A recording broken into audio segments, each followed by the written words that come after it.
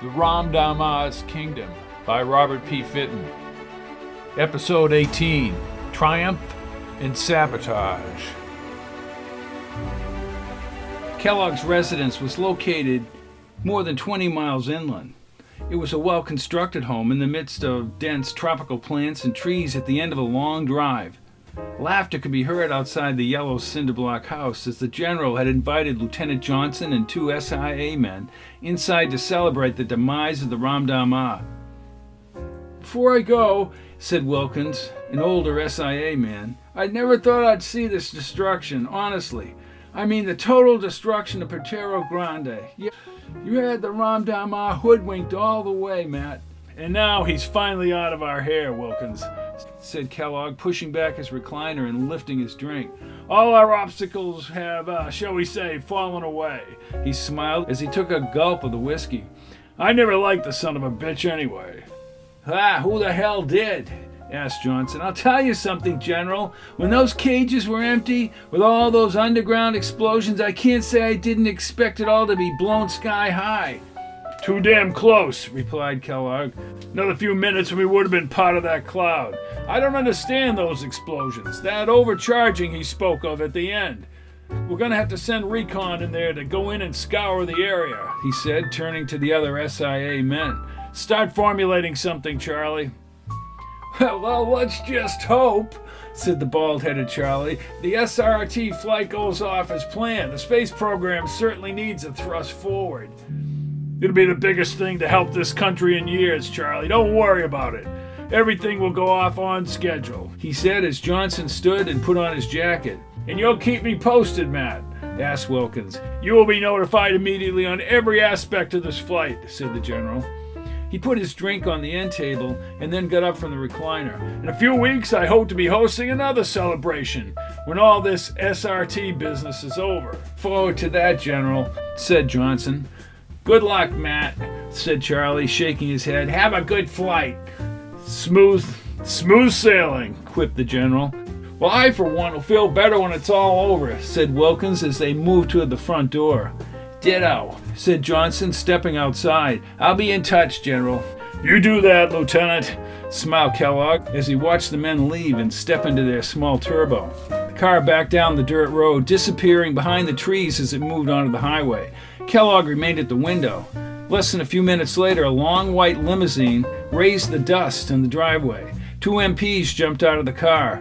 Seconds later, Andy Sinclair and then McGee, both dressed in bright blue flight suits, stepped onto the driveway. They looked around the yard as the MPs escorted them to Kellogg's front door. The general was at the door and brought them inside. "You may wait out here," he said to the MPs, and then he closed the door. McGee and Andy scanned the house as if they were animals inside a new cage. "Miss Sinclair, Mr. McGee," he said as he shook their hands. "Pleasure to see you both looking so well. After what you two have been through." "Thank you, General," said McGee. "Your men have been most accommodating. We're grateful for all of your efforts on our behalf." "You are, eh?" smiled Kellogg as he went over to his liquor. "Drink?" "Scotch," said McGee, and he looked at Annie. "Same for me," she answered, and Kellogg poured the drinks. McGee stood stiffly. He rehearsed everything he was going to say to Kellogg. There would be no mention of his knowledge of the red metal and its deep space location. "No mistake about our motives at Puerto Grande," said Kellogg as he handed the drinks to them. "You were not the main object of our raid, but I'll get to that." "General," said Annie, "McGee has told me that your offer still stands for both of us." "Oh, you mean the SRT flight?" he smiled. "That arrangement was made long ago, during the Hutchinson escape in Worcester, Massachusetts. I'm sure the flight will be a new experience for both of you. It'll give you time to think." "About what?" asked McGee. "Please, if you would sit down," said the general. They sat on the small sofa, and Kellogg took a gulp of his drink and then walked over to them. "I have to be honest with you. I have an ulterior motive." "Ulterior motive?" inquired McGee, wondering if there were going to be more questions. "Yes, I was very impressed, or should I say overwhelmed, by what happened. You two personally led us all at the SIA on a wild goose chase. From your office in Worcester to Phoenix, you had the audacity to walk right into that temple and tap the computer. I find that incredible. Not only that, You found Potrero Grande. Not only did you find Potrero Grande, but you crossed the roughest terrain in the Andes. Unfortunately, your client, Colonel Hutchinson, as you have told our interrogators, was killed by the enforcers. Getting back to the issue here, not only was I impressed by all of this, but my superiors were impressed. We've given the entire incident many hours of thought. My ulterior motive, Miss Sinclair and Mr. McGee, is to invite you to work for the SIA. What? Choked McGee, not expecting such an offer. It could ruin all his attempts to get the red medal.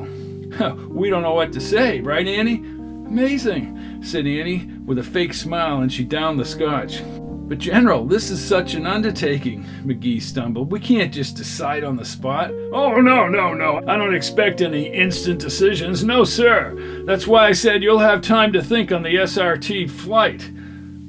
Oh, we'll do plenty of thinking, all right, smiled McGee. Visions of the red metal piled in some warehouse bin floated through his mind.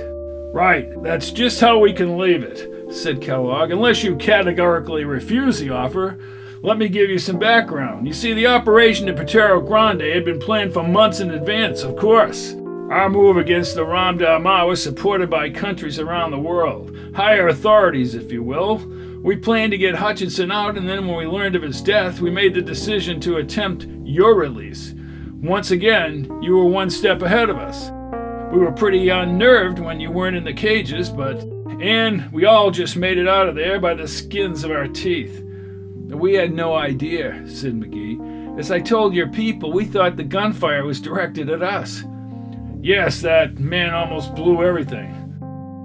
There was still another reason why we came to the area, to find the location of the red metal Colonel Hutchinson told you about in Worcester. If the explosions didn't form a chain reaction, I'm sure we could have found the data. Data? Yes, data. My people tell me you made an attempt to enter the data room. Right. That's when the colonel was killed. Too bad we didn't make it. Annie and I were put back in those cages.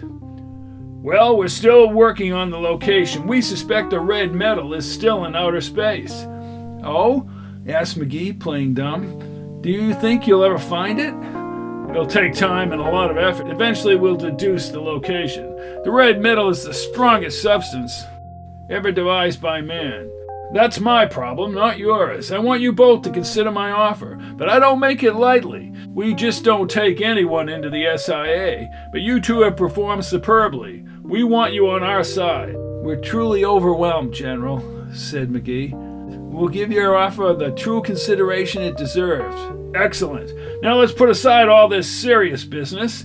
As previously noted, I procured your rooms at the Spaceport Hotel. So we'll be out of those old barracks we're in, smiled Annie.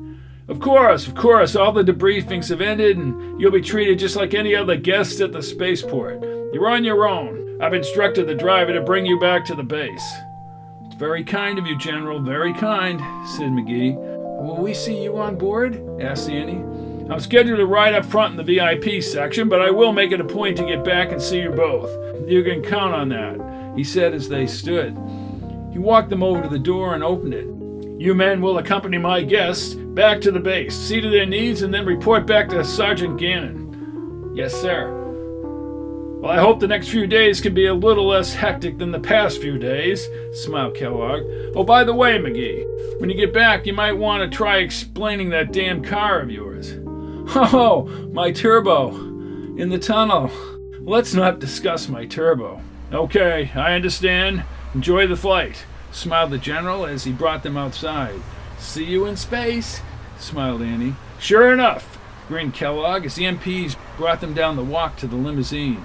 He watched them climb in the plush car. The MPs got in, and the car once again kicked up the dust as it moved away. The General raised his brows and returned to the house in order to make the final preparations for the flight into space. Security around the spaceport was extremely tight. Over 36 hours remained till launch. Kellogg had his driver bring him over to the base. The MPs checked his credentials at the highway gate. They even had him step out while they scanned the car. He moved back inside and proceeded onto the base. His plan was to stay on the base right up to launch. Problems, however, were already developing. He had just entered his office and sat down in the chair when the Code 7 access screen sounded. He stood casually and activated the screen. "Yes, what is it?" Sergeant Gannon here, said a short man with closely shaved red hair. "Yes, Gannon, what have you got?" General, we have a real problem here. We've already sent men all over the area. He said nervously. "Look, Gannon, calm down. You've got men all over where?" In the wildlife area. There's somebody in the wildlife area. "You listen to me, Sergeant. I'm a busy man. I'm leaving on a space flight in less than 36 hours. Don't bother me with your petty problems." General, the computers match the man's description. It's a 90% match with Colonel Thomas Hutchinson. "Hutchinson?" stuttered Kellogg as his eyes opened. "This can't be. That's impossible. He can't be on the space. Do you hear me? He can't."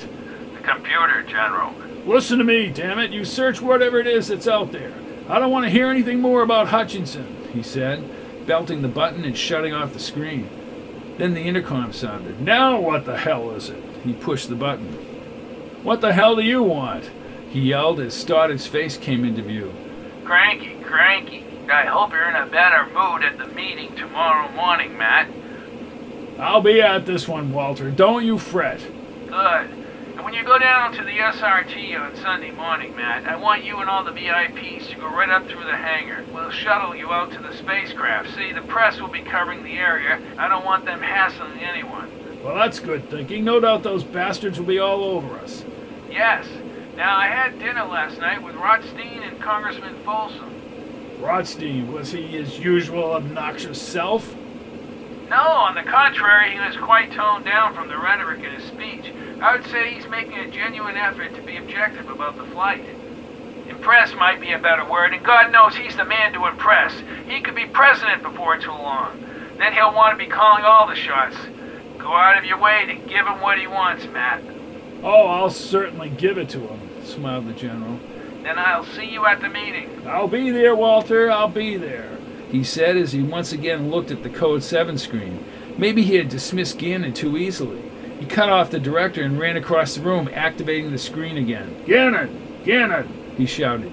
"Yes, General," said the sergeant as he came into view, standing with several of his men in the scrub brush.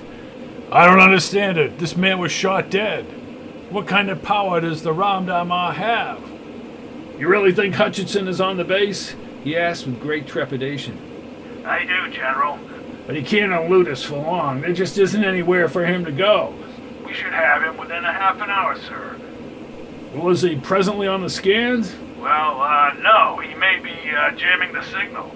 "I don't have to remind you of the gravity of this situation, Sergeant. Get him, and get him now." Kellogg hit the button and leaned against the window. He closed his eyes momentarily and then looked out. The searchlights were all over the transport in the distance. Men and jeeps shuffling back and forth as they ended the day's activities. He clenched his fist. The flight was so close. He wanted nothing, especially the very much alive Colonel Hutchinson, to thwart his plans.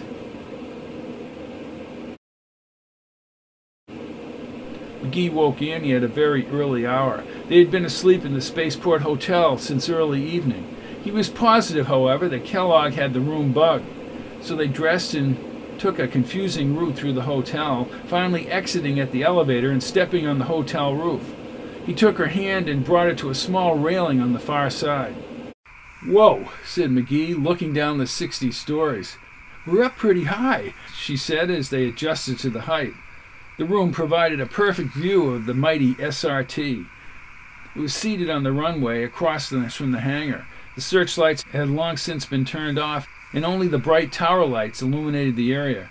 The white flying machine seemed even larger than it was, a bright spot in the surrounding darkness. "I don't see how they even put that thing in the hangar," laughed McGee, leaning on the railing. Then he looked over to Annie and into her eyes. "I brought you up here to tell you what I know about the red metal." "Well, it's about time." "Well, where else could I talk?" he asked. I know, I understand. You've been under some kind of surveillance ever since Patero Grande. You know, I slipped out this afternoon. I had a difficult time keeping those SIA men out of my hair. So where did you go?" "To a phone. I called the computers at SAS." "Who is SAS?" "Space Advancement Society. They're a non-profit agency dedicated to the same basic goals as the space agency. Expansion into space. What they have is the listing of all space ventures from day one, the ones not under classification, of course. Ramdama mentioned Metatrade Station 14, she said. Bins 9 through 12. I studied the plans as thoroughly as I could. I couldn't request a printout. The SIA would no doubt seize it before we were even on board. So what are we supposed to do? This time we check it out. And how do we get there, Mr. McGee? She wanted to know. It's on the SRT schedule of stops, and I know it's just a normal warehouse, minimal security. A monorail system transports the material around the complex. It's pretty big, over half a mile in diameter. I suppose the Ramdama put the stuff there because he thought no one would suspect it at a simple location. And with him out of the way, we can get it. I know we can, he said as he grew excited. The prospect was almost too much for him to handle. I don't know, McGee. I mean, I know what this means to both of us. I really want the good life, but this sounds incredible. I just don't like it. What do you mean you don't like it? I have questions like, why did Hutchinson just bring you to that room? I don't understand. He could have just gone up there previously. He was scared, Annie. Damn scared. I'm the one who forced him up there, and he lost his life because of it. I know. But what about the future? Ah, the future, he smiled. We'll be set for life. Don't you see, sunshine? We'll get married, buy a penthouse in New York, a farm in the country, have a whole lot of kids. Oh, you've got it all planned, haven't you, McGee? She smiled. Oh, the ever-confident and optimistic McGee. Sometimes that scares me. Oh, don't be scared, he said, holding her close. He kissed her softly on the lips. Don't ever be scared with me. How can I be scared with a man who has it all planned? She said. McGee put his arm around her and they looked outward. Security must be tight around that ship, he surmised. Very tight. I bet you couldn't get within a quarter mile. It could be done. You have no imagination. It could be done. You have enough to worry about, sweetheart, she told him, without trying to get into that ship. Things like trying to get the red metal out of the warehouse. Well, that will take months of planning. As for right now, I just feel like thinking. Mull over the stuff in my mind. You aren't coming down? No, you go back to the room. I'll be back in a while. I want another look at those warehouse scans. I thought you said it would be easy. It will be if I remember everything. I'll be back soon. All right, she said, kissing him. I won't be long, he said as he looked deep into her eyes. Hey, McGee, I love you, she said as she ran her hand over his cheek.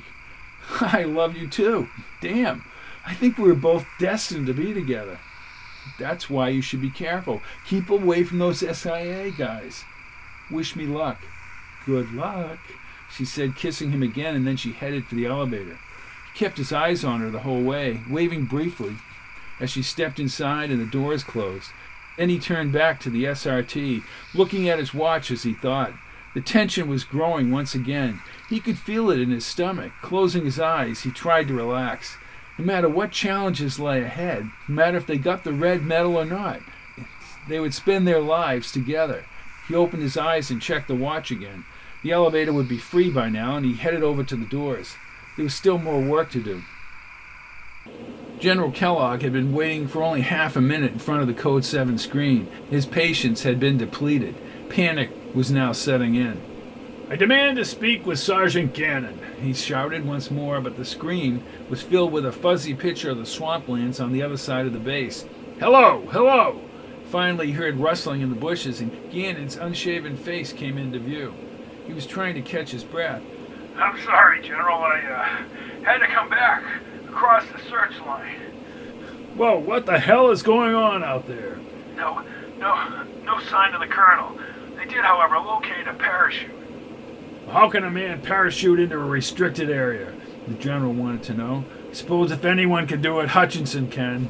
I'm sure the Colonel has acquired many friends over the years. He must have been helped. That doesn't help me. That man is a direct danger to all operations. An hour has passed now, and you told me you'd have him in less than a half an hour. Sorry, General. We're physically combing every inch of the ground. So wonder the press hasn't caught wind of this. If they weren't here, I'd have choppers all over that area. The damn press. I'd have choppers all over the area. What was that, General? asked Gannon as someone handed him a radio. Nothing. What's going on? Have you heard something on that radio? Negative, sir. The men have just completed a sweep of the entire area down to the beaches. He's not out there. This is turning into a fiasco. I'll give you 1 hour, Gannon, and then I'm coming out there myself, he said, once again slamming his fist against the button. More pressure was building. The large digital clock on the side of the hangar read exactly 3 a.m. Things had settled down as the evening crew had gone home and the morning technicians were not due in for another hour. Tower lights burned steadily on the short-range transport, just over a day from its historic flight into outer space. The computers constantly scanned the inner systems for the slightest malfunction. Everything was perfect for launch. Under the shadows of the monstrous craft, an insignificant figure moved along its base. With the adroitness of an experienced mountain climber, he reached upward, attaching 2 magnetic clamps to the hull. He pulled himself up, making no sound at all, and then he slinked along the hull in total obscurity. With little effort, he opened up the rear hatchway, slipping inside. Unbeknownst to anyone, there was an intruder within the spacecraft, an intruder with designs only he could know. He rushed through the observation decks and the recreation rooms. The new vinyl smell was in the air as he passed the rows and rows of passenger seats. Opening the tunnel doorway up front, he hurried along the metal walkway that separated the 2 sections of the SRT. At the far end was a thick metal door. He opened it and then locked it securely. The VIP section lay before him. The seats in this area, about 40, were bright orange, and the observation decks tapered down from the outside aisle. He was reminded as the tower lights shined across the seats, this was no ordinary spacecraft. Very carefully, he opened the smoke glass doors up front and stepped onto a spiral metal stairway that led directly into the pilot's cabin. There could be no doubt that he knew exactly what he was doing. He ducked and crawled beneath the cabin windows to the pilot's seat. Outside there were still a few people, but at some distance from the spacecraft. He checked his watch. Still plenty of time before the morning crew arrived, but nothing was certain. His nerves were frayed. Sweat dripped from his forehead onto the floor of the cabin. Even his hands were shaking as he set a small flashlight under the consoles. There were a number of modules, each with an outside handle and black letters stamped across the front. He moved the flashlight very slowly past the modules. Then he stopped. The light illuminated the box he was looking for. Setting the light back on the floor, he grasped the handle with both hands and then turned it in a clockwise direction. He felt an easing on the tension bar. Unzipping his blue flight suit, he pulled a tiny glowing green tube from his pocket. The module drawer moved easily outward, revealing a brightly colored housing around its edges, the same color as the tube.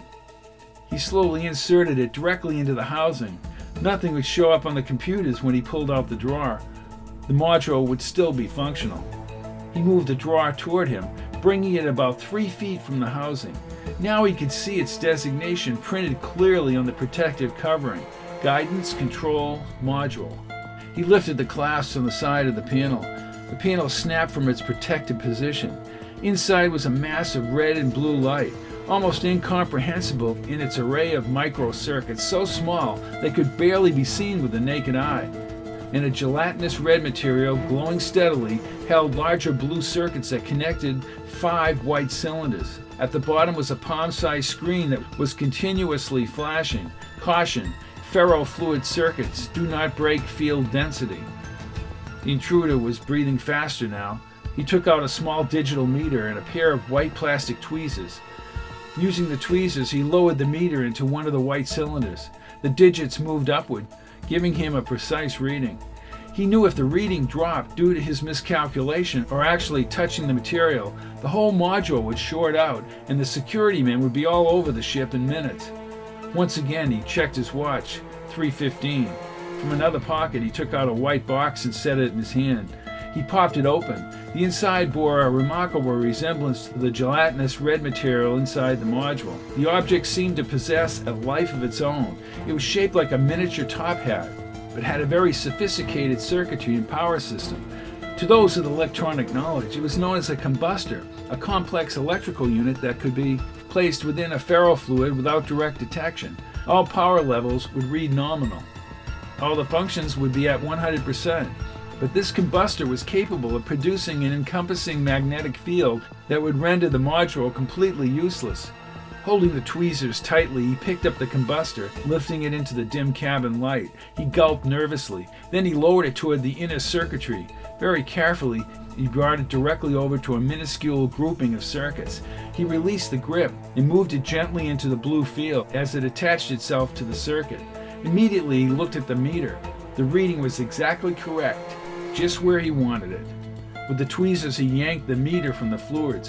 The worst was over. Very quickly, he clasped the lid over the top and slid the drawer under the console. But he was callous. Almost forgetting to retrieve the green tube, he grabbed it and pushed the drawer in place, twisting the handle to its correct position. Now, everything was in place. Breathing a sigh of relief, he moved under the windows again. The sound of his footsteps faded up the metal staircase, and the smoke glass doors were closed. The die had been cast. Over 400 people would board the spacecraft on Sunday morning. They would be lifted from the planet to areas they had only dreamed about, but more importantly, be subjecting themselves to the whims of a saboteur who had cleverly made his escape back into the dead of night. Kellogg finished another drink. His eyes were as irritated as his mind. The code 7 screen sounded. He slowly pushed the button. The time was 4 a.m., and there'd been no word on Colonel Hutchinson. He looked down at Gannon. The sergeant was in a jeep moving rapidly across the base. Report, Gannon. General, we just got a report from the hotel. Hutchinson was sighted going inside. What? Shouted Kellogg, coming to life. We're on our way over there right now. You stay outside that hotel, Sergeant. Seal the place off with a minimal amount of commotion. I want this man myself. I'll get a hold of Johnson and bring him over there, too. Yes, sir, he said as Kellogg tapped the button. He ran for his desk drawer and took out a gun and a strap. It was fully loaded and he secured it over his shoulder. Putting on his coat, he ran for the door. For Matt Kellogg, there was only one way to handle this situation. He parked his jeep away from the front entrance and entered through a side door. Johnson and Gannon were already standing in the lobby. Why not just hold up a sign and tell them you're here? Snapped Kellogg as he met them. Every exit is sealed, General, said Johnson. Oh, is that right? There's no one by that side door over there. We have a man in a car, sir. All right, where's Hutchinson? He just inquired about McGee. I have a man following him. McGee? Shouted Kellogg as he headed for the freight elevator. General, I assure you, my man will not let him get near the room, said Johnson. This man is my problem, sneered Kellogg as the doors opened. The two men rushed inside. On the 58th floor, Colonel Thomas Hutchinson, dressed in a blue flight suit, emerged from the stairwell, thinking they might be waiting for him at the elevator entrance. He looked cautiously around the corner and then began walking toward the light blue carpet. Kellogg was in no mood to display caution. He and Johnson ran from the freight elevator to an adjacent corridor. His face looked like that of a mad dog as he pulled out his gun, ready at a moment's notice to stop the enduring Colonel Hutchinson. Hutchinson neared McGee's room. He raised his hand up to knock as Kellogg rounded the corner. The general opened fire without a second thought. Hutchinson heard the whooshing sound from the silencer after the bullet ripped into the wallpaper. Before he could run, Johnson joined the general. The colonel's jumpsuit became a mass of bullet holes as he was slammed into the floor. They ran forward, past the room where Annie and McGee lay sleeping. Blood was all over the carpet and the walls. Get somebody up here. I want this thing cleaned immediately. No noise. What about him? Asked Johnson as they looked at the dead man. Let's get him the hell out of here, ordered Kellogg. Yes, sir. Stupid fool, said the general as they hoisted up Hutchinson's limp body into the air. We paid him well, and then he goes off and pulls something like this. I wouldn't fret, General, said Johnson. All the voices have been silenced. Now all we have to do is wait out the day and launch tomorrow morning without any fear of anything going wrong. Join us again next week for another adventurous episode of the Ramdama's Kingdom, Who is He Who Commands the Masses? Produced by Fitton Theater of the Words.